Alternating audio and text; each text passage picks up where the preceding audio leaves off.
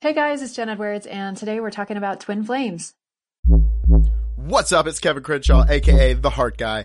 Welcome to The Heartbeat, where we talk about living life from the heart. What's up? So we got Jennifer on the podcast show today. She is a twin flame expert and a good friend of mine, and I'm super excited that she is on the show. So what's up? Welcome. Yeah, thank you. Thanks for having me. I'm excited to be on.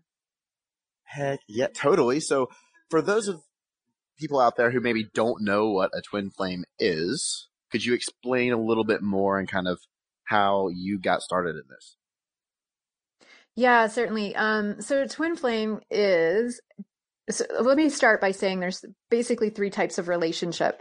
And a lot of people don't realize they're in a twin flame relationship until they hear twin flames and what it is. So you have your karmic relationships where it's pretty toxic. A karmic relationship is toxic. So you attract this person in, you can't stop them from coming in. And you have this dynamic between the two of you that is filled with toxicity. And it's almost like there's a debt to pay to the other person. And then once the debt's paid, then it's like the relationship breaks down and it's like you can't even stay together. You can't even stomach the other person. So everybody's had one of those kind of relationships, you know? And then you have your soulmate relationships. And the soulmate relationship is like the relationship everybody wants, because that's like the beautiful one where you've both grown and you are supportive of one another. You love each other. You have this amazing connection. Usually a lot of soulmates work together. That's not always the case, but soulmates just jive, you know, they just have a great connection. And then you have your twin flame connection. So your twin flame is your ultimate soulmate. But at first it seems like a karmic, because when you first come together, basically your twin flame is the other half of your soul. You're basically sharing a soul with this person, and you're basically sharing the same soul resonance and frequency.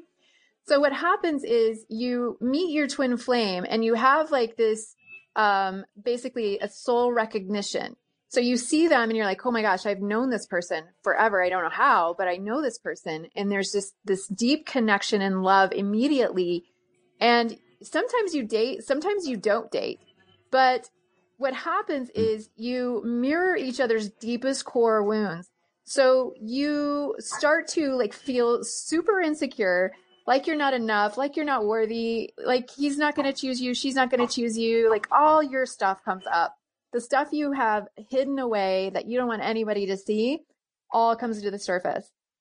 And what that does is it triggers in the person to the divine masculine basically runs, and the divine feminine basically chases. And so you have this push-pull dynamic where you come together, it's beautiful, it's gorgeous, it's perfect. And then the stuff comes up, the energy gets too much, and then you split. And then you are left with what in the heck happened, and you're left with figuring it out and basically growing. And there's a divine, in the dynamic, there is always an awakened twin. So there's a twin that's waking up to the higher level of consciousness, and there's a twin stuck in the matrix still. And it's contracted that way. And so the twin stuck in the matrix seems like they're staying asleep, energetically and consciously, until you come to a certain point as the awakened twin where you're fully awakened, and then the other one can wake up and you guys can be together in this harmonious union. So that's what a twin flame is. Got it. So I know, I mean, yeah, I've loved the explanation on how you described that. I've done a lot of work with twin flames, and I know that's a really good way of explaining things. So just for that, we have that clear for the people who maybe don't know what a twin flame is. Now you do. So what is the work that needs to be done then in this? I have a few other questions, but you know, how does somebody work through this? Yeah, the main work. So like if you're the awakening twin, the main work that you have to do is come into a wholeness within yourself. So the one thing about the twin flame journey that a lot of people get discouraged on is they're awakening and they're doing all the work and their twin is not. And so they get frustrated because they're seeing their twin over there.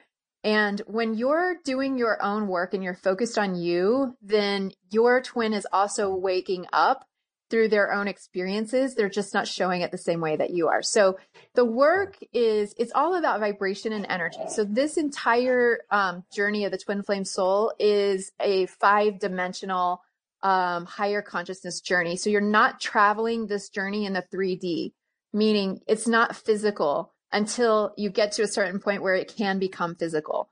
So when you're in this healing process, you're going through hearing your soul. It's a soul's journey. So it's about coming back to oneness within your soul. So you have to heal your heart and your heart, receiving and giving heart, and raise up your vibration to love or above. So it's about unconditional love. So you have to drop the judgment of your twin, of yourself, any judgments that you have about yourself, any lower vibrational energies, meaning regret, grief, lack vibration, anger, frustration, all of those things have to go. You have to work through all of those programs and patterns in order to come up to love or above. And then when you're in love or above, then you can begin to open up to union with your twin flame. That's beautiful. Yeah. So how does this compare? Because maybe somebody, and I've had conversations with people who think that they're with their twin flame when really they're just extremely seeking validation in somebody else, and it's obsessive. Yeah. But they call it a twin flame. Yeah, that I see that a lot. And that unfortunately is a process that the person is going to have to go through to accept that they are projecting that is a twin flame connection, and it's really not.